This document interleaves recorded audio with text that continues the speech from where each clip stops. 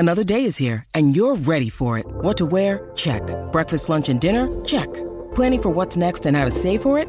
That's where Bank of America can help. For your financial to-dos, Bank of America has experts ready to help get you closer to your goals. Get started at one of our local financial centers or 24/7 in our mobile banking app. Find a location near you at bankofamerica.com/talktous. What would you like the power to do? Mobile banking requires downloading the app and is only available for select devices. Message and data rates may apply. Bank of America N.A., member FDIC. When you need mealtime inspiration, it's worth shopping Kroger, where you'll find over 30,000 mouth-watering choices that excite your inner foodie. And no matter what tasty choice you make, you'll enjoy our everyday low prices, plus extra ways to save, like digital coupons worth over $600 each week. You can also save up to $1 off per gallon at the pump with fuel points. More savings and more inspiring flavors make shopping Kroger worth it every time. Kroger, fresh for everyone. Fuel restrictions apply. Mary redeemed a $50,000 cash prize playing Chumba Casino this year. I was only playing for fun, so winning this was a dream come true. Chumba Casino is America's #1 social casino experience. It's serious fun. With over 80 casino-style games to choose from, you too could win life-changing amounts of cash. Be like Mary. Log on to ChumbaCasino.com and give them a whirl. That's ChumbaCasino.com. No purchase necessary. Void where prohibited by law. 18+. Terms and conditions apply. See website for details. The voice in the preceding commercial was not the actual voice of a winner. It's never been easier to communicate with people, but it's never been harder to know which platform you're supposed to communicate on. Here's a simpler solution. With call, meet, and message all in one app, RingCentral makes communication easy. With all that connectivity in the palm of your hand, you can work from anywhere with anyone at any time and never miss a beat. Because when it comes to communication, simple is better. Learn more at ringcentral.com. RingCentral. Simpler communications. You're listening to the Worldwide Sports Radio Network. This is the MD's Fantasy Football Show with Dan Mader, giving you the X's and O's of all things fantasy on the Worldwide Sports Radio Network. And welcome back, MD Nation, to the show. We are listening to the MD's Fantasy Football Show on the Worldwide Sports Radio Network, WWSR, and also presented to you by Belly Up Sports. As always, I'm your host, Dan Mader. We're in for a great one today as we're going through the late window of games for Week 13. We talked about the early window yesterday's show. You can always check that out on WWSRN or on your favorite streaming app, iHeartRadio, Google Play, Stitcher, Spotify, wherever you like to go. The MD's Fantasy Football Show, widely available to you. And make sure you're following us on social media at BellyUpMDFF Shows. We're keeping you up to date with all the player news, update notifications coming out. And, of course, being as Thursday and Friday, we have a lot we have to talk about in today's show. And we're keeping you up to date on the rankings as well. You check out BellyUpFantasySports.com. So we're going to go over some of the injury updates from the games that we talked about in yesterday's show to kick this one off, to make sure you guys are all up to date for everything going on. And it looks like DeAndre Swift is dealing with some extra issues other than the concussion protocol. They're saying that he is out of concussion protocol last we checked. But he had to go home yesterday due to an illness, and that was why he did not practice yesterday. From what I understand, even if he winds up being active on Sunday, we don't know how active he's going to be. There's talk that he's going to be limited in reps. He might not have his full workload. So something to kind of keep in mind, even if DeAndre Swift is active, we're going to have to adjust the rankings accordingly as well. He may not be a viable play for you guys this particular week. So just kind of keep that in mind as you're going through your roster construction, that even if DeAndre Swift is able to play, given it's a match against the Chicago Bears, given that he might have a limited role, I don't know if he's really going to be a good play for you guys this week. You might have to look elsewhere. We also have Josh Jacobs. He did not practice for the second day in a row yesterday. I know the Raiders keep holding out this hope that he will be able to go, that they want to play him, that, you know, they'll have their number one running back. And I know a lot of fantasy owners want to have their number one running back against the New York Jets. In my opinion, if he's dealing with a sprain on a team that is playoff bound, or at least looking to be playoff bound, going up against the New York Jets, which you don't really need Josh Jacobs for to be first place, I find it hard to believe that he's truly going to wind up suiting up for this game. It would make more sense that they'll give him the rest. I think there's a good chance that we're going to wind up seeing Devontae Booker this week, actually, playing in his stead. And the good news about that is if you picked up Devontae Booker as a Josh Jacobs owner, you're setting up pretty sweet because he's going to be the only guy. Jalen Richard's not going to be active in this game either. And if Josh Jacobs is out, Devontae Booker is looking at a full bell cow of work. So I truly believe that you're going to be just fine with Devontae Booker this week against the New York Jets, but it's looking more and more like that's going to be the case. Of course, we'll wait to see exactly what he's able to do Friday afternoon. Moving on, we have the Todd Gurley and Julio Jones news. Todd Gurley did not practice yesterday after being limited on Wednesday. We'll see if he's able to go at all going into today's practice, going into Sunday. So we're going to keep our eyes on that. If you don't have him, Brian Hill will most likely get most of the work. But it's a tough matchup against the Saints. And after last week, seeing Ito Smith get as much work as he did with Brian Hill and everything like that, I don't know how much you're going to want to play a Falcons running back. I don't even know how much you really want to play Todd Gurley for that instance there, because he would still have to be a guy that you would hope falls into the end zone. There's not going to be a lot of rushing yards had in this game. And frankly, I don't know how much the Atlanta offense is going to be able to move the ball if they do not have Julio Jones. And that leads us in the second part where Julio is expected to be limited in practice, but it's clear he's still very much hindered by this hamstring injury. I would lean towards more the idea that he's not going to be able to go, that we're probably going to be another week without Julio Jones this probable week. We got Myles Gaskin here. He is getting close to return. From what we understand, he has been practicing. Now, he has not been on the 53-man roster, which is a big reason why we haven't seen too many reports on Myles Gaskin, exactly what his progress has been. From what I understand, he is practicing, he is progressing. We are supposed to hear something about him being activated to the 53-man roster come Saturday. That's when we'll find out for sure. But it is leaning towards him making a return sooner rather than later. I do believe that we might actually see Myles Gaskin in this game and have a split between him and Ahmed heading into this week. And then we have, of course, Ahmed himself is practicing. And then David Johnson is looking like he's going to be able to come back and play this week as well. Romeo Crennel said he's on track to be able to play, coming off of that concussion injury that sent him to the IR.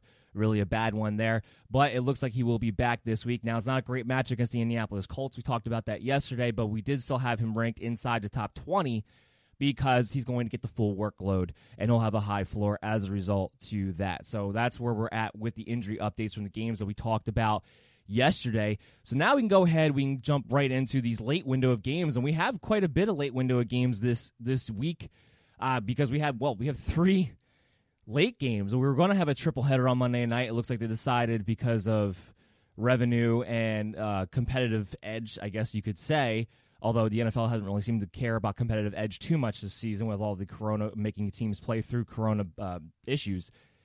It looks like we're going to have a doubleheader Monday, and we're going to have the game on Tuesday. So between that and our usual slate of late afternoon games, we actually got a lot of games we got to talk about today. So let's kick it off with the Rams and the Arizona Cardinals in this one. You got the Los Angeles Rams coming in off of a tough loss against the San Francisco 49ers. I do believe that their offense is going to be able to move the ball a bit better. The Niners defense being a little bit better at Arizona's defense, especially as of late with Arizona having a struggle in the pass rushing department because a lot of their guys are banged up and hurt. And as a result of that, if they're not unable to get a pass rush, that plays right into the Rams' hands. Because right now, if you're able to dominate the line of scrimmage against the Rams, you kind of saw this to some degree against the San Francisco 49ers, you can disrupt that entire offense.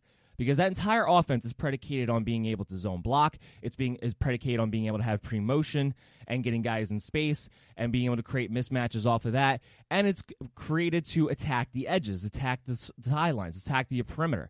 That is what this team is built off of.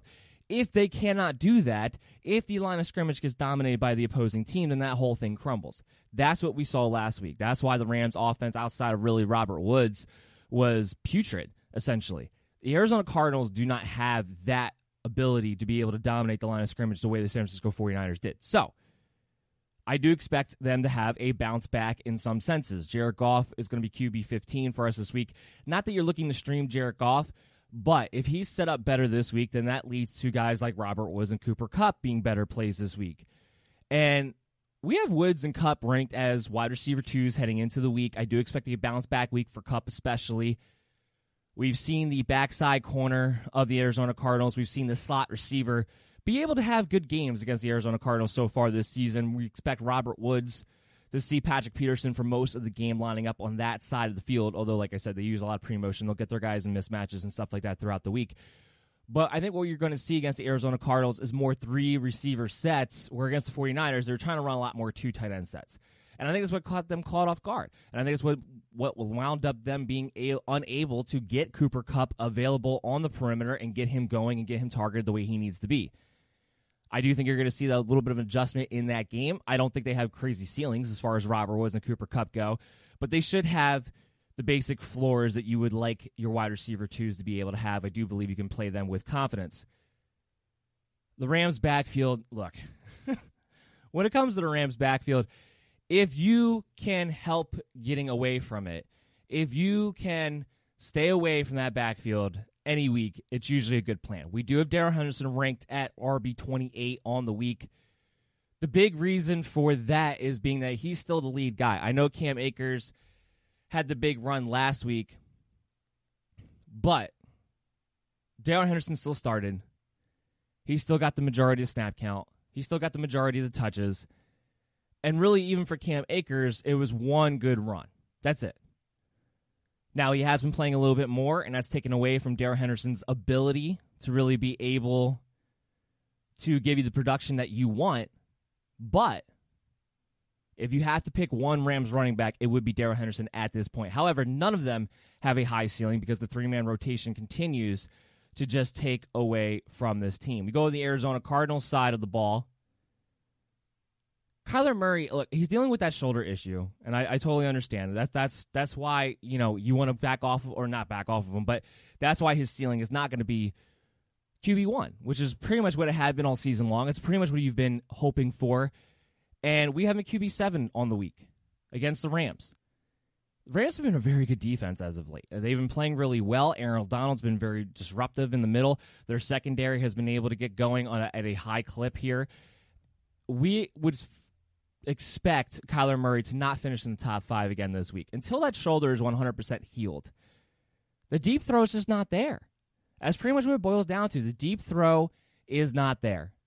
And as a result of that, guys like DeAndre Hopkins aren't as involved as they could be, and teams are able to squeeze this offense now as a result of that. The good news is that if you're a Kenyon Drake owner, they're leaning on Kenyon Drake more as a result of that. We have him at RB23. He's been a little bit more involved in the passing game because Kyler Murray has to check the ball down a little bit more due to that shoulder injury.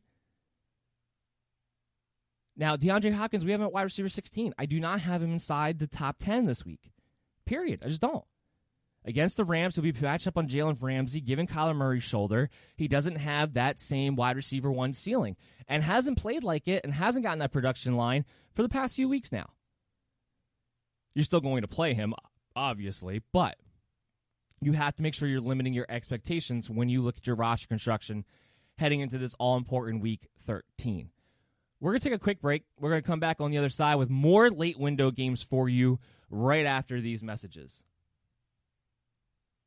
It's the Worldwide Sports Radio Network.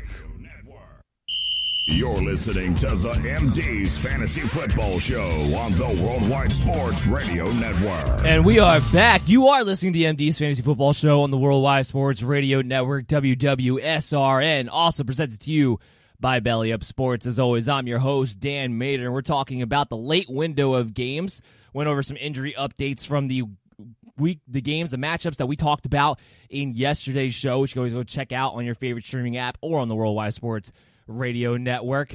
And we're moving right along here. We got the Giants and the Seahawks up next, and we have some more late window games, and we have a mailbag segment for you guys at the end of the show today, too.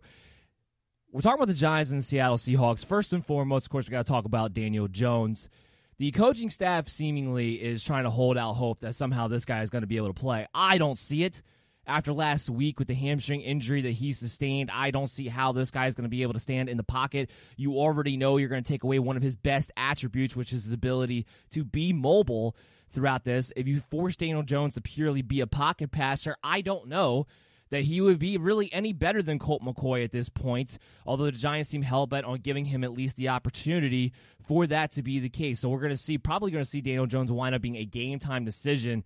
Now, not that he matters in him of himself for fantasy football purposes, of course, but that does affect what can you expect out of the wide receivers.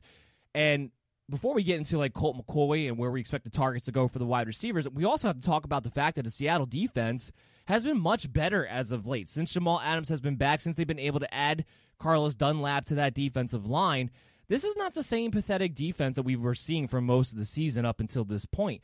We have a situation on our hands now where they are not maybe the easy pickings that you thought they were going to be. Now, this is still not a bad matchup by any stretch of the means. We're not going as far as that. However, what I will say is that I don't know if a guy like Darius Slayton, especially with a banged-up Daniel Jones and Colt McCoy coming at quarterback, has the same ceiling that he normally would have in a matchup like this had this been earlier on in the season. Sterling Shepard, I do believe, especially if Colt McCoy winds up being the starting quarterback, he'll get targeted a lot because we know Colt McCoy, he's going to want to check the ball down at every chance, every opportunity that he gets. So we have Sterling Shepard ranked here at wide receiver 34 with a high floor in this game. I think he has a chance at 100 yards in this particular matchup against the Seattle Seahawks. I think we're going to be able to see that come to fruition. Wayne Gallman is the guy that I want to play most of all out of all the Giant players. Running back 15 for us. He has scored pretty much every single week that he's been the starting running back. It's really amazing what he's been able to do over the past about month now. And at RB15, he's a solid RB2. There's not too many guys that are more trustworthy, and because of his touchdown abilities, especially over the past few weeks now, have the same potential of a Wayne Gallman in this one. So we expect him to actually be pretty good in this matchup against the Seattle Seahawks. I'm actually getting a report now about the Miami Dolphins. Salvon Ahmed and Matt Breida were not spotted at practice, so that's something we're going to have to keep our eye on. Ahmed did practice yesterday, as we talked about earlier on in the show, but that coming across our desk right now. Evan Ingram having a huge game last week. It was good to see him finally have that target share, be able to get paid off for what we want to see with Evan Ingram. We come in, he's tight end 11 for us this week. Of course, the potential to be more. And after last week, I don't know how you don't start him really after last week, given that he's been tight end 11. He's been a top 10 tight end pretty much for the most part. So Evan Ingram, go ahead, fire him up. He should be good to go. And with Colt McCoy, we know that he'll check the ball down to the tight ends. He'll check the ball down to the running backs. We get into Seattle here on the flip side of that, and a lot of people are trying to ask themselves, kind of like the Kyler Murray situation, when can we hope to get that QB1 performance out of Russell Wilson again? I mean, and when I say QB1 for him, in an instance, it means the overall QB1. I still have him ranked at QB2 overall. With the weapons that he has, Lockett, Metcalf, I know the Giants' defense has been better as of late. However, you can still throw deep on this team. You can still take shots to the perimeter on this team. I do believe DK Metcalf after what he did to Darius Slay, I don't see how in your mind you could think that James Bradbury is really going to be good enough to take DK Metcalf away in this game. He's as sure as they come. He is a wide receiver one. And Tyler Lockett, even though he's only had, one good performance now in 6 games at this point, you have to continue to play Tyler Lockett. You know he can have weeks where he can single-handedly win you a game. You know he has better games coming up for him. The part of what's going on right now with the Seattle Seahawks offense is that you have a situation where they have a emphasis on wanting to get back to being more of a balanced attack offensively. What kind of happens as a result to that is that you wind up having less pass attempts for Russell Wilson. You go back to asking yourself, when does Russell Wilson get the cook, so to speak? And the answer to that is I don't know that he does, because with their defense playing a little bit better now and they're not having to score with teams in order to win quite as much, that's leading them to be able to run the ball a little bit more, and they have Chris Carson back healthy, and they have Carlos Hyde back healthy. When you add all of that up, you get a situation where Russell Wilson throwing the ball 30 times in a game becomes a bit of a question mark. And if it's going to be a bit of a question mark if he's going to have 30 pass attempts, that's going to take away at least from one of the wide receivers. And because as of of late, it's been all the DK Metcalf show. He's the guy who winds up having the safer floor. However, what I will say is that with DK Metcalf, usually speaking, they will make an emphasis at some point if they've been favoring one wide receiver over the other for an elongated period of time. They will try to get that other wide receiver back and being involved again. So that is why, with that, I believe that we will see Tyler Lockett bounce back. Whether it'll be this week or not, I don't know. But that's all going to say that you have to play Lockett every single week because you know you're going to be able to get those types of performances. Mary redeemed a $50,000 cash prize playing Chumba Casino this year. I was only playing for fun, so winning this was a dream come true. Chumba Casino is America's #1 social casino experience. It's serious fun. With over 80 casino-style games to choose from, you too could win life-changing amounts of cash. Be like Mary. Log on to ChumbaCasino.com and give them a whirl. That's ChumbaCasino.com. No purchase necessary. Void where prohibited by law. 18+. Terms and conditions apply. See website for details. The voice in the preceding commercial was not the actual voice of a winner. Chris Carson, we have him as an RB1 this week. We expect him to get more of a snap count than he did a week ago. We don't expect Carlos Hyde to lead the way like it was. They were trying to get him worked back in, rightfully so. It's been a few weeks since he's been out there. You want to see how that foot responds. You don't want to get it re-injured. They need Chris Carson for the playoff run. We expect him to be back and full this week. We got to go a quick break because we're having some technical difficulties. Hopefully we'll be able to get that worked out on the other side. So just stand by for us with one more quick break for you guys, and hopefully we'll be good to go after that. It's the Worldwide Sports Radio Network. You're listening to the MD's Fantasy Football Show on the Worldwide Sports Radio Network. All right, you are back listening to the MD's Fantasy Football Show on the Worldwide Sports Radio Network, WWSRN, presented to you by Belly Up Sports. As always, I'm your host, Dan Mader, and we were having a little camera issues there for a second. Hopefully that's all worked out. The kinks are good there now.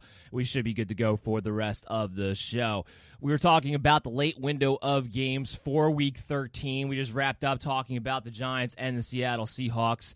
And now we get to slip into another NFC East matchup, or at least an NFC East team, I should say. The Philadelphia Eagles against the Green Bay Packers coming up on Sunday. Eagles got to find a way to bounce back. And from a fantasy standpoint, it's really hard to find anything on the Philadelphia Eagles that you can really trust in any capacity, frankly. While Carson Wentz has played horrible, he actually still has somehow managed to keep himself into streaming territory when it comes to fantasy production, mostly due to the fact that he's using his legs. But because he's been struggling so much in the passing game as of late with his decision-making, because that offensive line has been completely horrendous, you're left to wonder what else is valuable on this team. I mean, even going to Miles Sanders here, this is a great matchup for him against Green Bay. And if there's a game where he's going to get back on track, this should be that matchup. The problem is you can't really trust it right now because that offensive line is not creating any kind of a push whatsoever, and they're not utilizing Miles Sanders too much. I don't know what Doug Peterson is doing. Everybody wants to lay their feet at Carson Wentz for a lot of the stuff going on. There's a lot of blame that needs to get sent Doug Peterson's way because the offensive play calling has just not been in sync. It's not setting up one play after another. It's simply, it feels as though he's trying to just throw darts at a dartboard and seeing what sticks when he's calling these plays out there. Just the influidity of them, the bad timing of them. And Miles Sanders is the one who's probably hurting the worst from that because of that offensive line, and he's not getting the rushing lanes, but he's also not getting worked in the passing game, which absolutely makes no sense. One of his best attributes, one of the things that makes Miles Sanders a guy coming into the season that you expected to have a high floor, and we thought maybe if he could stay healthy, which he wasn't able to do this year, but if he was able to stay healthy, why we thought he could maybe take that jump from being an RB2 to an RB1. And we base that largely off the idea that Miles Sanders would be catching the football, and he's not. They're not focusing on him in the passing game, which is a big mistake. I think it's a big reason why he's making things harder on Carson Wentz with a lot of the other wide receivers as well. Because you have Miles Sanders, who should be an easy check down, an easy yard grab, and they're not doing it. Now, against the Green Bay Packers, there's going to be lanes open that would not be open with most teams with this offensive line.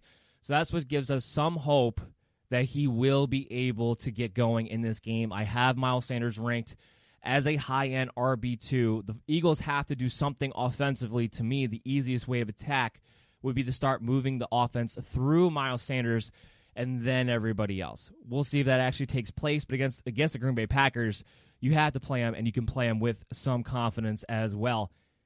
After that, though, it's a crapshoot. Zach Ertz is going to be back. The wide receivers haven't been good. Travis Fulgham, you can't play Travis Fulgham. I don't have any Philadelphia Eagle wide receiver ranked inside the top 36. None whatsoever. And now that you have Zach Ertz coming back into the fold here, I don't know that you can play Dallas Goedert. Now, I do believe for this week, you can still stream him. I have him at tight end 15. I do believe that for this week, it will be Goddard over Zach Ertz. As far as playing time goes, I don't believe that they're going to rush Ertz back out there. I have to think he's going to be a little bit limited his first week back. I don't think he's just going to come in and be the starter, but it's the ticking time clock. And he's going to take away from Dallas Goedert, and after this week, he very well might be the starter after that. So all of a sudden, if you thought you found something in Dallas Goedert and you thought maybe you wouldn't have to stream at the tight end position anymore as a result of that, I don't know that that's definitely going to be the case. You may still have to, unfortunately. So there's not a Philadelphia Eagle player that I feel great about rest of the season, but at least for this week, I do think you have a chance for Miles Sanders to be able to come through for you. On the Green Bay Packers side of things, I know the Eagles have a good defense on paper, but we just watched Aaron Rodgers throw for 4 touchdowns on the Indianapolis Colts. He comes in QB5 for me this week. Julio Jones. Julio Jones. Devontae Adams. That'd be crazy if they had Julio Jones, Devontae Adams. Devontae Adams is wide receiver 2 for us on the week. Aaron Jones, top 12 running back. Now that's where the interesting development has really been for these guys here, is that Jamal Williams has been very involved. And last week they were actually 50 for 50 as far as the carries, as far as the snaps are concerned. They have seemingly handled Aaron Jones with kid gloves for the most part since he came back off of that calf injury. Now, physically, and I talked about this in the recap show, physically, he looks fine to me. Physically, he looks like Aaron Jones to me. So I think it's only a matter of time before it goes back to that 60-40 split that we normally see between these two. However, it is taking away from Aaron Jones' stealing to some degree right now. And this is not a great matchup either. It's hard to run on the Philadelphia Eagles. Now, because he's Aaron Jones, he's always a must-play. But you have to limit your ceiling expectations where he may be more of a high-end RB2 again this week. I do think it won't be long, though, another week or two. We're still to see Aaron Jones get worked a little bit more ahead and get back to that RB1 status, which is what you really need him to do. Is there a second wide receiver that I want to play for the Green Bay Packers against the Philadelphia Eagles this week? No, not really. I know Allen Lazard scored last week, but he still looks like he's working back into game shape. Outside of Devontae Adams, I don't know if there's another pass catcher on the Green Bay Packers that I really want to trust. That includes Robert Tonyan, who had a really good game last week, but really his first really good game since Devontae Adams has been in the lineup. You can make the argument there's not much of a difference between him and streaming a lot of the other tight ends, and I wouldn't be able to argue against you in that standpoint. But what I will say is I think there's other tight ends that you can go to who have carved themselves out enough of a target floor and have more of a floor that you can kind of sink your teeth into, where Robert Tonyan is very much big play dependent now in this offense. So let's move into our next matchup. Let's talk about the Patriots. Let's talk about the Chargers. Let's talk about Cam Newton. What can we do with Cam Newton? That's the big question on everybody's mind. What can we do with Cam Newton? Because it's not matchup dependent. And that's the problem. Cam's a guy who's been hovering around that top 12 quarterback play. So you want to keep him on your team. And most weeks you've been wanting to play him. But when he has those dud games, that's how you lose. When your quarterback doesn't get you double-digit points, that's how you lose. Avoiding that becomes the key. So if you've been streaming quarterbacks and you've been playing off of Cam this entire year, you'll know this. It's not a matchup-dependent issue with Cam Newton. He's had good games against tough defenses. He's had good games against bad defenses. But he's also had horrendous games like the one last week against the Arizona Cardinals where we expected him to be a top 12 quarterback. It's game script dependent. The problem is, with game script, you're not going to really know what the game script is until you're into the game. That's the issue. So when you have it as game script dependent as it is with Cam here, you can't trust them on a week-to-week basis. You have the Chargers, who, with Joey Bosa back in the lineup, have been able to get a really good pass rush. With Chris Harris back in the lineup, they could take away the slot wide receiver. So I don't have Jacoby Myers ranked in the top 36 this week either. So if you play Cam Newton, you're hoping for him to fall into the end zone. But then you get to that point. We watched James White get 2 rushing touchdowns within the goal line last week. James White, of all people. But they've been doing that lately. When Rex Burkhead, before he went down, they were starting to give him some carries. All of a sudden now, when you're depending upon Cam Newton to be the goal line vulture, they're not running that power formation as much. Part of it is because teams are starting to try to adjust for that and be ready for it and find ways to get creative about it. And the Patriots are playing off of that as a result and be more traditional with their running backs. I think you have to play Cam in certain situations where you know they're playing a defense that they'll be able to go to the slot receiver on to help move the chains, and you know they're going to have to score points. Now, they may have to score points in this game because I don't see why, with the Patriots defense in the state that it is, why Justin Herbert and Keenan Allen and Austin Eckler and Hunter Henry, and we'll talk about all of them and their fantasy value in a second, why all those guys aren't going to be able to put up points on the New England Patriots. But because that defense is getting back and being healthy, I don't like this matchup for Cam. I don't like this matchup for any of the Patriot players, quite frankly. The only guys I want to think about playing would be Harris and James White. That's it. But even in Harris's situation, you have to worry about Sony Michel. And while he didn't really play last week, you know it's probably coming. He's been active. I don't see a scenario, especially given the New England Patriots history, where they're going to go the entire season without getting Sony Michel mixed in, especially now that Rex Burkhead's gone. I don't see that scenario. It would be nice if they just stuck with Harris and James White. But Sony Michel is going to be a threat to possibly be involved almost every single week. And as a result of that, you can only expect so much out of Damian Harris' ceiling. I do have him as an RB3 this week. I still expect him to continue getting the bulk of the work. And we've seen the running backs be a little bit more involved when it comes to the goal line situation. James White's a hard one. I have James White as an RB3 as well. But James White is a hard one because what you really want to pin your hopes on is a James White floor where he's getting thrown the ball all the time. But the Patriots aren't throwing the ball all the time. And his value came off of his 2 rushing touchdowns inside the goal line last week. That's the problem.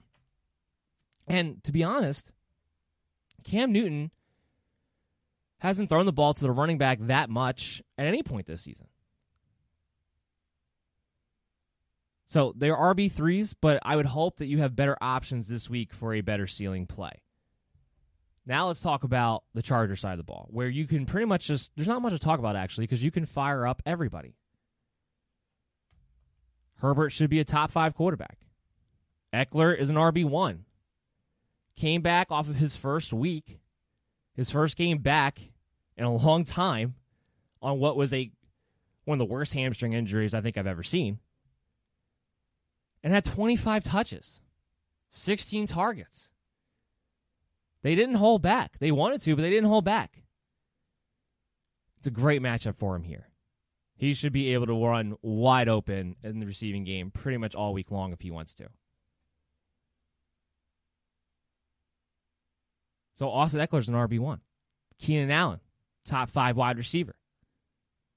We know the targets for him. I don't care if Stephon Gilmore is back for the New England Patriots and might be shadowing Keenan Allen. It hasn't mattered. It hasn't mattered this season. This is not the same Stephon Gilmore. This is not the same Patriots defense. And then Hunter Henry. Tight end 13, high end tight end 2. He's one of those guys that we talked about, when you're comparing tight ends and having a floor. He's carved out a floor for himself. he has a set amount of targets heading his way. And it gives you something to be able to sink your teeth into. And as of late, he's been targeted more in the red zone. He's finally cracked the seal on that and has gotten a couple touchdowns now so far. So Hunter Henry becomes a nice little play here against New England Patriots, who might do everything in their power to try to take away Keenan Allen. Well, we might see Hunter Henry be the benefactor after that. Mike Williams continues to be the odd man out. Mike Williams is just not getting enough targets. He's just not. Plain and simple. Him getting 5 targets in a game has become a chore for this team, especially now that Austin Eckler's back in the lineup. If you're going to have Eckler be getting double-digit targets, and you're going to have Keenan Allen getting double-digit targets, and you're going to have Hunter Henry getting 5 to 7 targets, there's nothing really left over for Mike Williams. And when they have Austin Eckler, they build this offense around being able to just check the ball down and dink and dunk their way down the field and feature their guys. There's not enough targets there for Mike Williams. I don't even think he should be owned in your team. He doesn't have the big play ceiling. They don't take enough shots throughout the game. So all you're hoping for, even if you do play him, is a one-hit wonder. I don't think that one-hit wonder is there. Does Herbert have the ability? Sure, but the offense isn't built around doing that right now. So let's move into our next matchup. Let's talk about the Denver Broncos and the Kansas City Chiefs. It looks like, here's the good news, I guess, for Philip Lindsay. It looks like Philip Lindsay's going to be able to play. Thought it was real questionable with the knee, that he came out and said it was mild. Did not practice, I believe, on Wednesday, but has been able to practice throughout the week. And Vic Fangio came out today again and said that they fully expect Philip Lindsay to be able to go. Kind of tough for Melvin Gordon owners because you like the matchup against Kansas City. You're hoping maybe Philip Lindsay wouldn't be able to play. So that way you can actually get that full workload like you're getting early on in the season. But it doesn't look like that's going to be the case. I still have Melvin Gordon as a running back too, though. Still have him as a running back too. He still is going to get a lot of the passing work. You're playing against Kansas City Chiefs. You're going to give up points. The Chiefs are going to be able to do pretty much what they want to do. The way you move the ball against the Denver Broncos is by throwing the football, and nobody can stop the Chiefs from throwing the football right now anyway. Nobody. So Gordon will be involved as a result of that. And that's why we still have him as an RB2. He'll have a high floor, and he'll have an opportunity to be able to score a touchdown. He just maybe doesn't have the high-end RB2 ceiling, possibly even low-end RB1 ceiling, that you're hoping he would if he would actually got the full workload. But that's not going to be the case. Noah Fant, tight end 12. It's been brutal. He hasn't been 100%. But Drew Lock is back. They will have competent quarterback play. And Noah Fant, when you look at what these guys do and how their matchups were break down against this Kansas City Chiefs defense, he's the guy with the best mismatch of all the pass catchers. They're good against the perimeter wide receivers. That's why Tim Patrick and Jerry Jeudy, not inside my top 36. Now, Patrick close. I got him at wide receiver 37. And while there might be a decent amount of volume headed their way, I don't think you really have that ceiling, or that floor, I should say, that you would want out of guys that you're already playing as wide receiver 3 to flex plays. I think you should have a lot of better options this particular week. Let's go to the Kansas City Chiefs side of things. We don't have to spend much time on this. Start your studs. Sammy Watkins, I still consider him a wide receiver 3. Even last week, when Tyreek Hill went bananas, he still had 7 targets. Give me 7 to 9 targets, which is what Sammy Watkins is looking at in this offense. With Patrick Mahomes, with the Kansas City Chiefs, I will take what that can lead to. I will take that floor. The real question is, can you play Clyde Edwards-Helaire? I have him as an RB1 this week. The one thing I've noticed since they've come out of the bye, Andy Reid, that is, even though they didn't do too much last week, but they considered the matchup against Tampa Bay. You can't really do much on the ground against Tampa Bay. The one thing I have noticed, though, is that there is an idea in his head that he realizes that he has to be able to use the running backs. He has to get back to be getting them involved into the game plan, where for a while there, they weren't even involved. They weren't using them at all. Mary redeemed a $50,000 cash prize playing Chumba Casino this year. I was only playing for fun, so winning this was a dream come true. Chumba Casino is America's #1 social casino experience. It's serious fun. With over 80 casino-style games to choose from, you too could win life-changing amounts of cash. Be like Mary. Log on to ChumbaCasino.com and give them a whirl. That's ChumbaCasino.com. No purchase necessary. Void where prohibited by law. 18 plus. Terms and conditions apply. See website for details. The voice in the preceding commercial was not the actual voice of a winner. Listen, if you're always running to the bathroom and sometimes just can't make it, we need to talk. You're not alone. I was just like you until I spoke to an expert physician about Axonics therapy. It changed everything. It didn't just give me bladder control, it gave me my life back. Axonics therapy is not another drug. It's just a tiny device you barely have to think about. And it can give you real, lasting relief. You can even try it out first to make sure it works for you. Just take the first step. Get started at findrealrelief.com. That's findrealrelief.com. It's time to get your life back. Consult a bladder specialist to find out if Axonics is right for you. Results and experiences may vary. Risks can result from Axonics therapy that may require surgical intervention. Available by prescription only. For more information about safety and potential risks, go to findrealrelief.com. The Denver Broncos are, while they're tough against the running backs, they are not the Tampa Bay Buccaneers. They're not. Clyde Edwards-Helaire is completely the guy. I think that much has been established. Because that's the other thing I was worried about, too, is that they were getting a 50-50 split, it seemed like, between him and Le'Veon Bell. That's not the case. Helaire is working well ahead of him. Bell is just there to spell him at this point. I do think he has a good game here against the Denver Broncos. I think he's got a good chance to score. I think he's going to get at least 15 touches. And because the Broncos have their own struggles offensively, I think it's going to be tough for them to be able to score with the Chiefs. They don't have the Raider mindset that they seem to have when it comes to the Kansas City Chiefs and being able to attack them down the field and actually being able to find ways to score them throughout the game. I don't think the Denver Broncos are going to be able to do that. It should lead to a game script where Clyde Edwards-Helaire is able to get going in the second half of this game. So I still have him as a guy that you must play in your lineups this week against the Denver Broncos. Outside of that, everything else speaks for itself with the Kansas City Chiefs.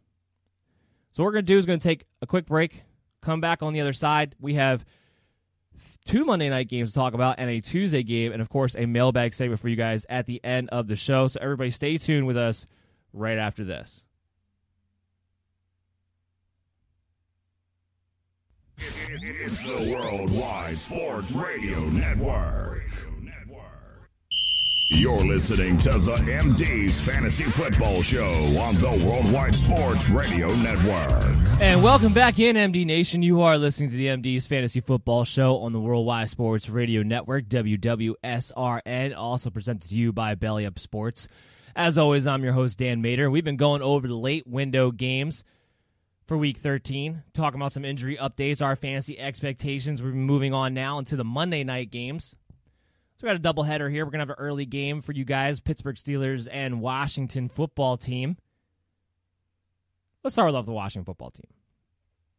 Terry McLaurin, not only has he been a must-play and will continue to be a must-play even in this matchup here against Pittsburgh Steelers, I still have him as a wide receiver 1 heading into this game. Perimeter wide receivers have been able to have success against the Pittsburgh Steelers here. First and foremost, most of the teams playing them, especially these subpar teams like the Washington team, has to continue throwing the ball throughout the entire game. It has to come back from behind. So there's always that garbage time factor to it. But you can attack Pittsburgh on the perimeter. And McLaurin, who's had even tougher matchups than this one against actual good corners this season, has really found a way to perform every single week. So that's why I got him at wide receiver 8 for the week coming into this matchup. He's been great. And with Alex Smith, who's been able to hit him in stride a little bit more, while the traditional deep ball isn't there like you would normally think of with Terry McLaurin when it comes to his big play capability,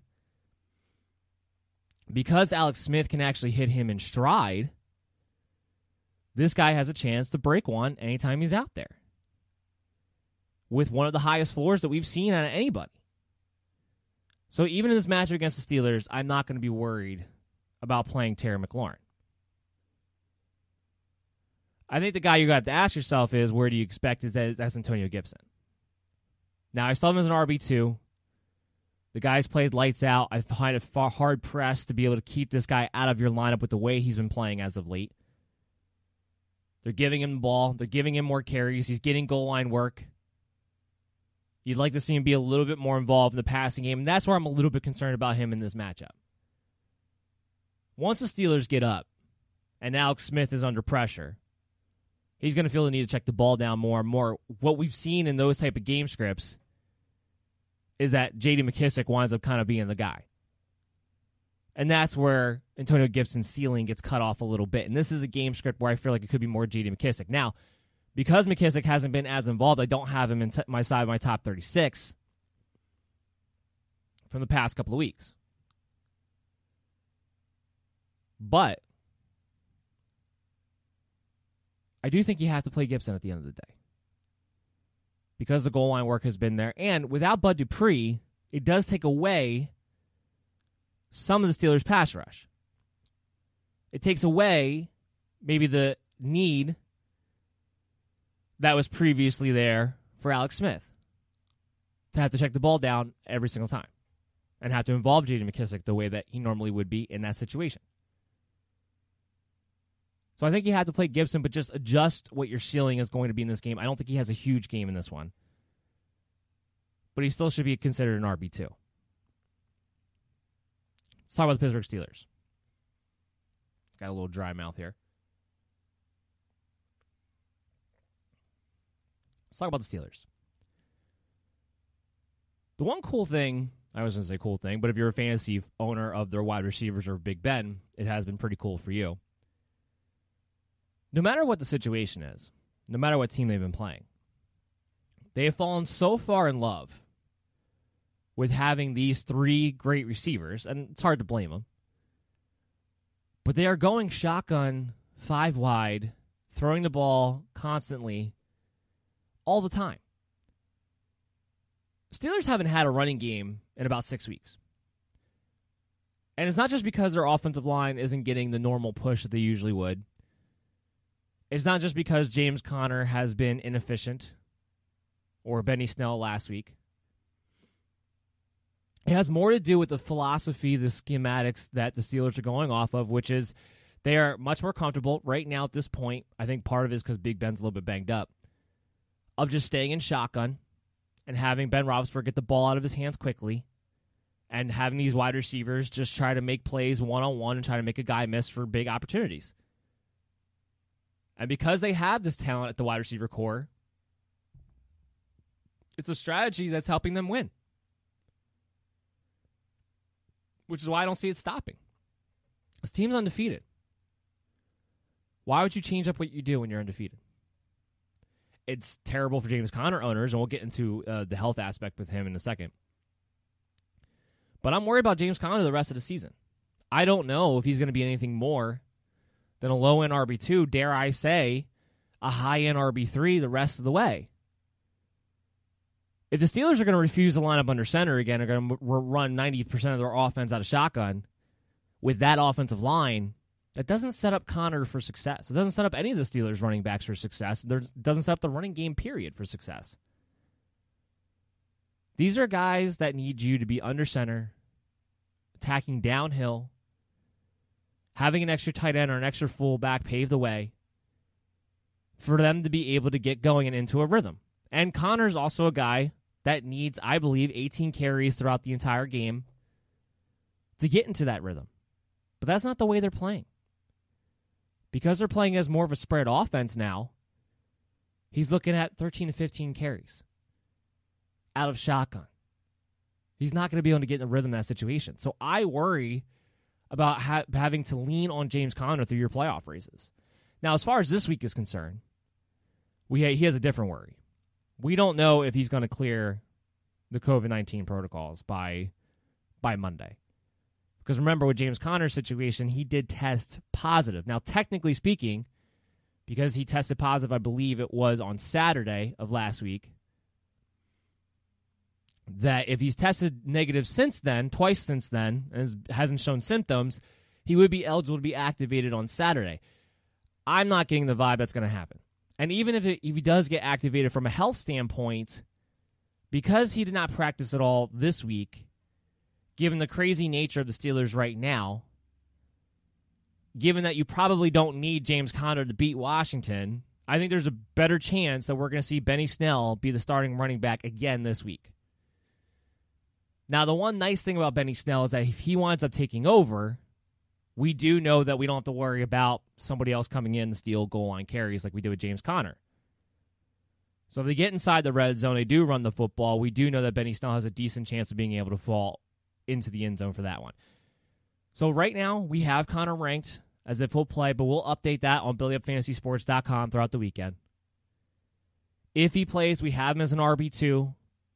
You like the match against Washington. You like the ability of the Steelers to be able to score. The same will go for Benny Snell. If James Conner's out and this winds up being Benny Snell's job, which I think is going to be more likely than not at this point, just given the situation of everything, then I think Benny Snell will be a nice RB2 for you too, who has maybe even a better chance to score than a James Conner would, because with Conner you have to worry about is Snell going to come in at the 1-yard line and vulture him. Now, we know Snell's not going to be involved in the passing game, but all you need him to do is get about 15 carries and fall one in, and you get an RB2 out of your hands. So he is somebody who I'm going to be willing to play this week. But the ceiling's just not there for the running of the Steelers running backs, because they're just throwing it to the wide receivers, involving them way too much. Now let's talk about the wide receivers themselves. My rankings on these three have pretty much stayed the same in the sense of all three of them are wide receiver 2s. And Deontay Johnson will be the guy that I rank higher than the other two each week. Because Deontay Johnson, more times than not, is the number one receiver for this team, is the guy who gets targeted the most on this team. Long as that continues to be the case, he'll be the guy that I have ranked the highest out of the three of them. Claypool, of course, is the one who has the bigger chance at the bigger ceiling because he has the big play capability. He's more of a touchdown threat. But you're starting all three of these receivers every single week as wide receiver 2s with confidence. And again, that goes back to because they're spreading the ball out, because they don't want Ben Roethlisberger under center, because I believe he's probably a little bit banged up at the moment. They want to make things easy on him getting the ball quickly out of his hands. Well, that leads to these wide receivers getting plenty of work and continuing to be able to do so. That's why I didn't mention this, actually. That's why I have Big Ben as a top 10 quarterback this week. Very much a streaming option. Washington, while on paper they're supposed to be a tough matchup, when they actually have had to play competent offenses, when teams have actually had the ability to attack them down the field, and we saw it on Thanksgiving with Dallas, they're not actually that good. It's when they play these lesser teams who don't necessarily have the perimeter firepower to go down the field that they rack up their stats on, because they do have a good front seven with a good pass rush. When you're going up against a team that can spread you out the way the Steelers can and attack you from any of the receiver positions the way the Steelers can, they don't match up there. So I'm not worried about this at all as far as Washington's defense is concerned. That's why you can fire up Big Ben and all the receivers with confidence, and whoever the starting running back winds up being has a decent chance to be able to score. Eric Ebron, top 10 tight end. He's another guy, kind of like a Hunter Henry mold, a Hayden Hurst mold. He has a floor. Even with all these receivers getting work, Eric Ebron's still been seeing 5 to 7 targets almost every single week. He has a floor. You can play Eric Ebron. And I don't think, honestly, if you picked up Ebron, I think you can just play him all season long. I don't think you have to feel the need to stream to the tight end position anymore. He's doing enough for you. It's not top 5. It's not top 3. And unless he scores, it won't be. But he's doing enough for you on a week-to-week basis that I think you can fire him up with confidence. So let's move on to what the real Monday night game was supposed to be, or the only Monday night game was supposed to be. Talking about the Buffalo Bills and the San Francisco 49ers. Talking about the Bills side of the ball first. They're going on the road to Arizona to play the San Francisco 49ers because they can't play in Santa Clara at the moment. Josh Allen has kind of fallen into this, Russell Wilson and Kyler Murray narrative where these guys who were giving you QB1 of the week performances more times than not have just kind of cooled off as of late. Allen looks mortal when throwing the football again. Frankly, Josh Allen looks like Josh Allen throwing the football again. He's not having the same success that he was earlier on in the year. Fundamentally, his fundamentals are breaking down, becoming inconsistent again, and that's a big reason why. That's a big reason why. But he always runs. He always has a chance to score. He's always going to have a high floor. And I have him as QB9 on the week. 49ers defense is real. The 49ers defense, with Richard Sherman back, they don't have Nick Bosa, but I think they showed you last week against the Rams that with Sherman back there, this defense is still a top 10 defense. And a legitimate top 10 defense at that can cover anybody that you throw at them. And they can play behind the line of scrimmage still, even without Nick Bosa on the defensive line. They've still been able to get after the quarterback. They've been able to generate pressure. They've been able to get penetration. All that goes to say, I don't think you should be playing Singletary or Zach Moss this week. I have Singletary as a low-end RB3, Zach Moss outside of my top 36. And the reason I have Singletary ahead of Zach Moss is because he's seemingly more involved in the passing game. And that's the only place where I think the running back is going to have any success this week against San Francisco 49ers if they get the passing down work. That seems to be going to Devin Singletary as far as those opportunities are concerned as of late. So that's why I have him a little bit higher. But really, you should really be trying to avoid the Buffalo Bills running backfield unless one of them gets hurt, unless one of them takes over pretty much the entire season if you can all help it. And that's really what you should be doing. Especially in this match against the 49ers. It's not going to be great. Stephon Diggs, you still got to play him. He still has a high floor because he's still getting targeted at an incredible rate every single week. We have him at wide receiver 17. Obviously, I'm not going to be expecting the high ceiling that I normally would out of the Stephon Diggs. And frankly, he hasn't really been that big play wide receiver this entire season as it is, because he's turned into this Keenan Allen type, this target monster over the intermediate and short part of the field. But we do have him at wide receiver 17. Outside of that, though, I don't have a Bills wide receiver inside the top 36. With Richard Sherman back, everybody on the secondary of the 49ers kind of falls back into place. Witherspoon is a decent corner too. And then Mosley is able to go back and be a good slot corner. They're able to cover you at all three positions. So I don't think Cole Beasley is going to have a good game in this one. Even though there's going to be no John Brown, we've seen Gabriel Davis have some success without John Brown in the past. This isn't going to be a good matchup for him either. Ultimately, why I have Josh Allen at QB9 as a result of that, because I don't think he's going to have a very good game passing. I think there's a decent chance here he goes for less than 200 yards passing. You're going to be hoping to get your production from him on the ground.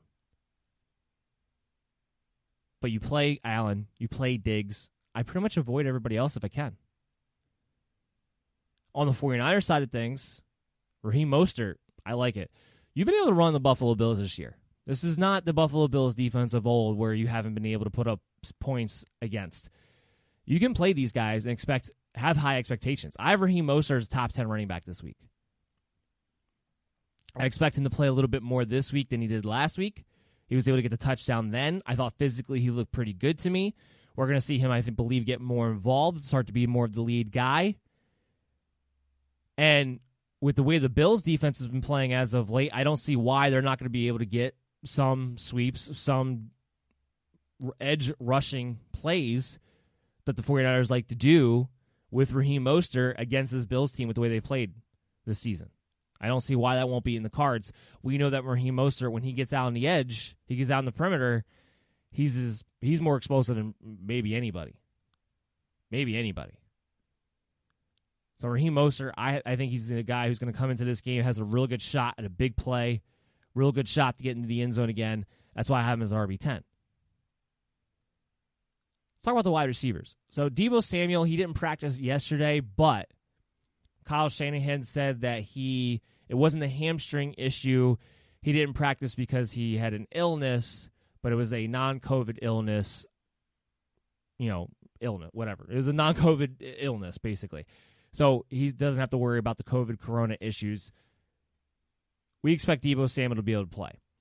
Brandon Ayuk is also going to be back this week. He got activated off the COVID reserve list. He's expected to be there as well. Mary redeemed a $50,000 cash prize playing Chumba Casino this year. I was only playing for fun, so winning this was a dream come true. Chumba Casino is America's #1 social casino experience. It's serious fun. With over 80 casino-style games to choose from, you too could win life-changing amounts of cash. Be like Mary. Log on to ChumbaCasino.com and give them a whirl. That's ChumbaCasino.com. No purchase necessary. Void where prohibited by law. 18+. Terms and conditions apply. See website for details. The voice in the preceding commercial was not the actual voice of a winner. When Shopify says you can sell anywhere, they mean it. Woo, hold up. Just got a new sale. Order fulfilled and shipped. Inventory level's good. Whoa, Shopify doesn't mind if you're at sea level. Or on top of the world. You can run and grow your business anywhere. Climbing mountains is never easy, but at least Shopify gives me all the tools I need for my business to hit new peaks. Whether you're selling carabiners or crop tops, start selling with Shopify today and join the platform simplifying commerce for millions of businesses worldwide. We've built the platform so you can keep climbing and grow your business to new heights. With Shopify, you really can sell to anyone, from anywhere. This is Possibility, powered by Shopify. Start selling online today. Sign up for a free trial at shopify.com/free22. Shopify.com/free22. Shopify.com/free22. Internet connection required. Not available on mountaintops or seafloors. A lot of people out there want to just crown Deebo Samuel this up-and-coming superstar, and I feel like I'm the only one telling you guys, cool your jets. When Brandon Ayuk and Deebo Samuel are both out there on the field, they do very, very similar things. As a result, really not one gets featured more over the other. They kind of just take turns. And what I mean by that is the jet sweeps, the motions, the attacking on the outs, being able to block, attacking in the middle. They run very similar patterns.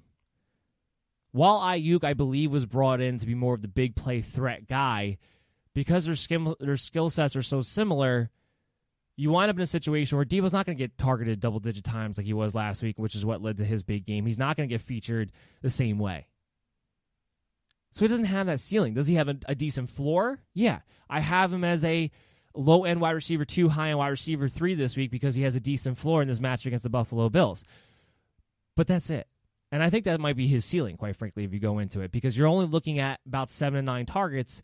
And while that on its surface is what you're kind of looking for out of a solid floor wide receiver, when you add in the fact that your quarterback is Nick Mullins, it takes away some of that ceiling of what you're able to do on that 7 to 9 targets. So these two are going to cut into each other to some degree. Now, I do have Brandon Ayuk as a low-end wide receiver 3 this week. More want to see how he's doing from a health standpoint, if he's still good to go, if he's going to have any lingering effects whatsoever. But you could play both of these guys as floor plays. I'm not expecting a pop. I'm not expecting a ceiling game out of either one of them, though. So let's move into the Tuesday game, the last game that we have for Week 13. We'll start off with Dallas. Zach Martin, unfortunately, he got hurt last week. He's not going to be able to play this week. When Zach Martin doesn't play, that offensive line becomes very, very below average. When that offensive line is very, very below average, Ezekiel Elliott is very below average. And that's just kind of how it's gone so far this season. It's really been unfortunate. I still have Ezekiel Elliott ranked at 21. That has more to do with the idea that we may still not see Brandon Williams. We may still not see Calais Campbell in this game. If that remains true, then the Ravens are a team that are more susceptible to the run than they normally speaking would be any other time. So that's where Zeke has some hope. Otherwise, I would probably have Zeke as an RB3. I have him ranked at 21. He's already on a low-end RB2 scale for me. It's crazy to think about. You're ranking a healthy Ezekiel Elliott as a low-end RB2, high-end RB3, but without Zach Martin, the status of that offensive line, with Andy Dalton at quarterback, with the way they've called plays so far this season, unless Ezekiel Elliott starts to get, 7 targets in his own right, he doesn't have a floor. He's very much turning into Todd Gurley, where you're like, I hope you fall into the end zone, because as far as your rushing totals go, as far as your receiving totals go, I don't really know what I'm going to get, and I don't have high expectations that you're going to break the century mark any given week. He's only done it once so far this season. And if Zach Martin's going to miss the rest of the year, unfortunately, I think this is going to be a problem for Ezekiel Elliott all throughout the fantasy playoffs. And honestly, I have to add this part to it, too. If you've been able to make the fantasy playoffs with Ezekiel Elliott in your lineup, my hat is off to you, because that was not easy to do. With the way he's played, that he was a top first-round pick, he's really hindered those teams that took him. So if you're able to be in the playoffs right now with Ezekiel Elliott, first of all, my hat's off to you. Second of all, I might look for other options. Zeke might be more of a high floor flex play, depending upon the matchup for me moving forward, than a guy who has to be a staple in my lineup. And I know some people have already talked about moving on, but my hope was that when Zach Martin came back, my hope is that he's going to stay healthy. I was one of the people saying that Ezekiel Elliott had a really good chance to be able to bounce back for your fantasy playoffs and maybe trade for him, but now that Zach Martin went down again, that ship sailed. It also affects Andy Dalton and this passing attack. What kind of time did he have? I know that they were able to get some things done last week against Washington with Amari Cooper having a big game. But again, for the most part, when that offensive line's been bad, Andy Dalton, or whoever the quarterback has been, has not had time to be able to throw the football down the field. And it takes away from everybody. Cooper still has the high floor because he still gets targeted in the short, intermediate range. And when they have to get the ball out of his hands quickly, that's where they're going to. So he has a high floor.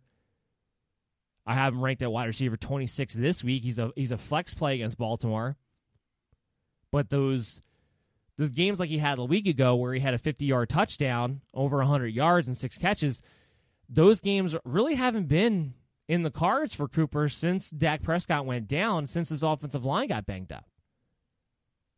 And against this Baltimore team, which should be able to put a lot of a pass rush on Andy Dalton this week, well, I don't see how they get the ball down the field very often. CeeDee Lamb is not a guy you can play this week at all.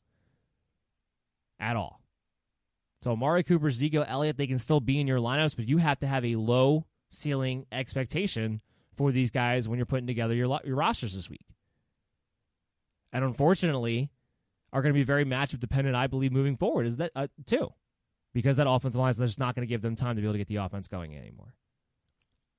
Now let's get on the other side and talk about the Ravens. There's a lot we got to talk about with the Baltimore Ravens here. Lamar Jackson, J.K. Dobbins, Mark Ingram. We don't know if these guys are going to be playing this week. Now, Mark Ingram and J.K. Dobbins are eligible to come back. They were actually technically eligible to come back in that Steelers game, but they still haven't been practicing. Didn't practice yesterday. Doesn't sound like they're going to practice today. Harbaugh came out and talked about that it was going to be a medical decision whether or not Dobbins gets cleared. Not just Dobbins, but Lamar and all them. And frankly, it didn't sound all that promising. Now, we are leaning towards, the information that we're getting, we're leaning towards Lamar Jackson. If he tests negative twice, that they'll fire him up. And that's understandably so. You don't want to go out there with Chase McSorley, which is what they have to do, because we don't know the extent of RG3's injury. He got a little bit banged up in that game. So you might be looking at Trace McSorley as a starting quarterback, a team that's been fluttering as of late in the Baltimore Ravens, who needs to get back into the playoff race, can't take any chances even against the Dallas Cowboy team. If Lamar Jackson can go, he'll play. However, I will say this, it's not the same for Dobbins and Ingram, though. Because you can just play Gus Edwards. I think they're going to make sure, especially in Dobbins' case, because he is their future, he is their guy. I think they want to lean on him for a playoff run coming up. They're going to make sure he's good to go. And one of the big things that Harbaugh talked about was they want to know where they're going to be the lasting effects for their young player, being that he tested positive for COVID when we get into these games. And they're seemingly being more cautious when it comes to Dobbins and Ingram right now than they are with Lamar Jackson. So there's a real chance here, while we have Dobbins ranked inside the top 20 for now, if he cannot go, Gus Edwards would become an RB2. And he fell into the end zone against Pittsburgh Steelers. But if you have Gus Edwards against Dallas with Lamar Jackson back in the lineup, I'm going to feel very confident about what he's going to be able to give you in the running game as a solid RB2 pick. Now, if it's not Lamar Jackson, and you're talking Gus Edwards, he becomes more of a high-end RB3 in that instance because he won't have the same rushing lanes that open to him. And Dallas' defense has played better as of late, too. They've been playing more competently in their own right. So you kind of mix all those things in. If Lamar Jackson does play, though, I definitely want to find a way to get Gus Edwards into my lineup, of course, assuming Dobbins doesn't play as well. Now, let's flip this on the other side. Let's say Dobbins does play, and let's say Lamar plays, and let's say Mark Ingram plays, because we want to talk about that, too. Everyone wants to know what's going to be the idea. Are we going to see what we saw a couple weeks ago when J.K. Dobbins really took over as the bell cow back, essentially, for this team? Is he going to be the lead guy even with everybody healthy? Is this no longer a three-man rotation? That's the question everybody really wants answered. You want to know if you all of a sudden have a league winner on your hands and J.K. Dobbins the rest of the way, if he's going to be the bell cow back. Unfortunately, even if he's active in this game, because he's coming off of testing positive for COVID, I don't think that's going to be the case, at least not for this week. So I think either way, we're not really going to get the answer to that question, unfortunately.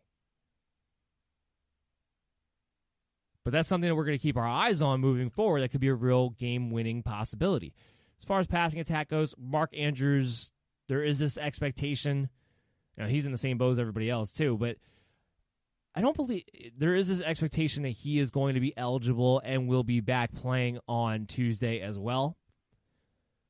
He was a little bit scary situation, too, because you're talking about a guy who was already kind of a preconditioned for Corona to begin with. He was one of the guys we talked about in the summertime, because he had diabetes. Is he somebody who we really have to worry about if he ever tests positive? Sounds like he's doing okay. What's the good news there? And it sounds like he's going to play on Tuesday. And Mark Andrews plays. We have him at tight end 4 of his top 5 tight end. He's starting to get targeted again, and it's only a matter of time before he starts getting into the end zone more consistently again, especially if Lamar Jackson plays. But he's the one guy that even if it's Trace McSorley, I'm still going to feel pretty good about playing against the Dallas Cowboys with and what his involvement in this offense is going to be because they desperately need him out there. Marquise Brown, real happy that I saw you finally get your 70-yard touchdown. Real happy that I finally saw you get your big play on the season. Unfortunately, I have no faith that it's going to happen more than once. Hasn't been targeted enough. Marquise Brown still cannot be in your lineups. Can't. Don't go off of last week. Be like, oh, maybe his big play capability, his home run threat is back now. Look at the context of that game. Against the Pittsburgh Steelers, Marquise Brown, really the only true starter who's actually out there. Backup quarterbacks, backup running backs, backup tight ends. If he didn't get no Willie Snead, if he didn't get the ball then, if he wasn't able to do a big play then you have to be like, whew. First of all, you wouldn't be able to roster him. I don't think you can. I don't think you really should be even bothering rostering him now. But you would have a real issue on your hands if Marquise Brown still didn't get the ball, even with nobody else pretty much available on the field. You'd really have to look at Greg Roman like, what the heck are you doing? So you take the context of that game that led him getting his big play, and it still happened at the end of the game in the third quarter. It was still the last score of that game. Still took all game long for him to finally get that big play. So Marquise Brown's he's not somebody you can play in this matchup. I don't think he's somebody who should even be on your rosters. I wouldn't even want the temptation, the idea of being able to play on Marquise Brown as a home run threat for me. Not at all. That actually wraps it up for our late window matchup previews. So now we got the mailbag segment for you guys. And we picked out 3 pretty good questions. First up, we got Bill. He asked me, do you have Deebo Samuel or Deontay Johnson? I picked this question out to kind of illustrate my point that I made earlier about people getting a little too crazy about Deebo Samuel. First of all, he's a little bit banged up again already. But again, with Brandon Ayuk, he does not have the ceiling that we saw last week. He's not going to get featured in the same way. Deontay Johnson is on an offense that is doing nothing but throwing the football. He's the number 1 target on that offense. He has a safe floor, a great ceiling, almost any given matchup 100% Deontay Johnson over Deebo Samuel every single time, Bill. It's not a question between those two. Not a question at all. Deontay Johnson's been great. I don't even know why you'd be bringing this up anyway, but it's not a question. Deontay Johnson, hands down. Alex, he asked me, Devontae Booker, Kenyon Drake, or Brandon Cooks, and he needs 2 out of the 3 players.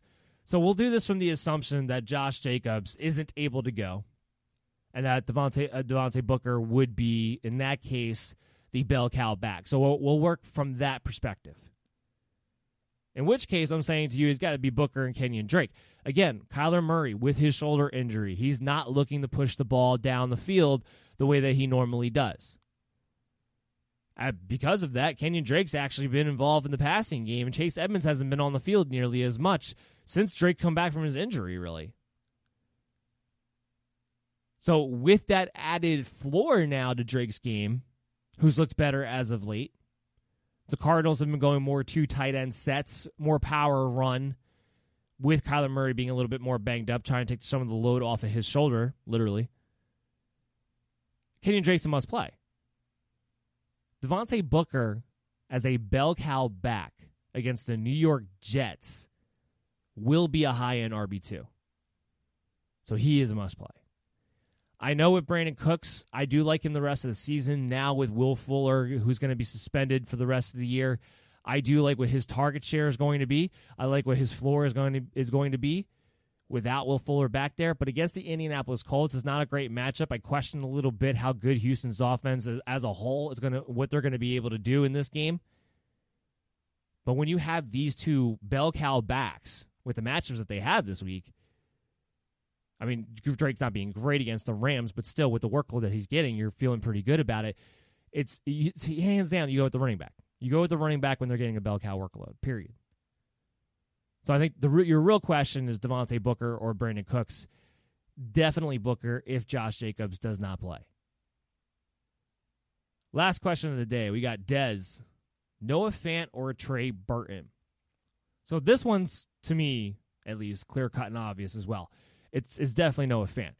However, I picked out this question to put on the mailbag segment because I do think this is a testament to the frustration of the Noah Fant fantasy owner.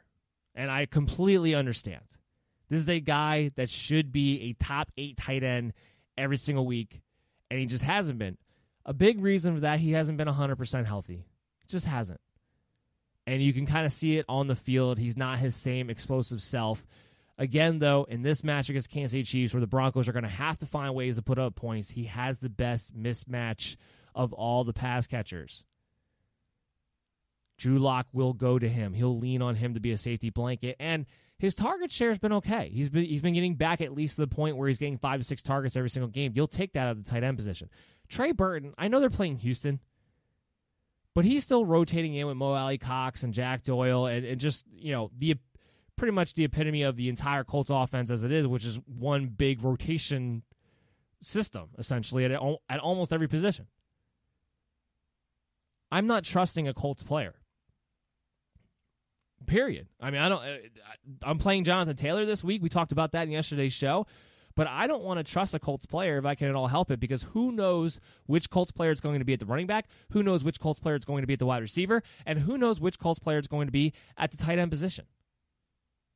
Noah Fant clearly ahead of Trey Burton, but I get the frustration, which is why I wanted to bring that question on here and kind of talk about it a little bit, because I understand where you guys are coming from, but Noah Fant is still a top 12 tight end that you have to continue to throw out there. At some point, you just have to believe in the fact that if you're seeing a decent amount of targets and you know the talent is there, that's just what you have to stick with. So definitely, Dez, I would go with Noah Fant here over Trey Burton. That wraps up the show. I hope you guys all enjoyed it. We'll be back on Monday with the full Sunday afternoon recap. And it'll be the playoff times. It will be playoff times. Look, Week 13, regular season is about to be over. We're going to be talking about the playoffs.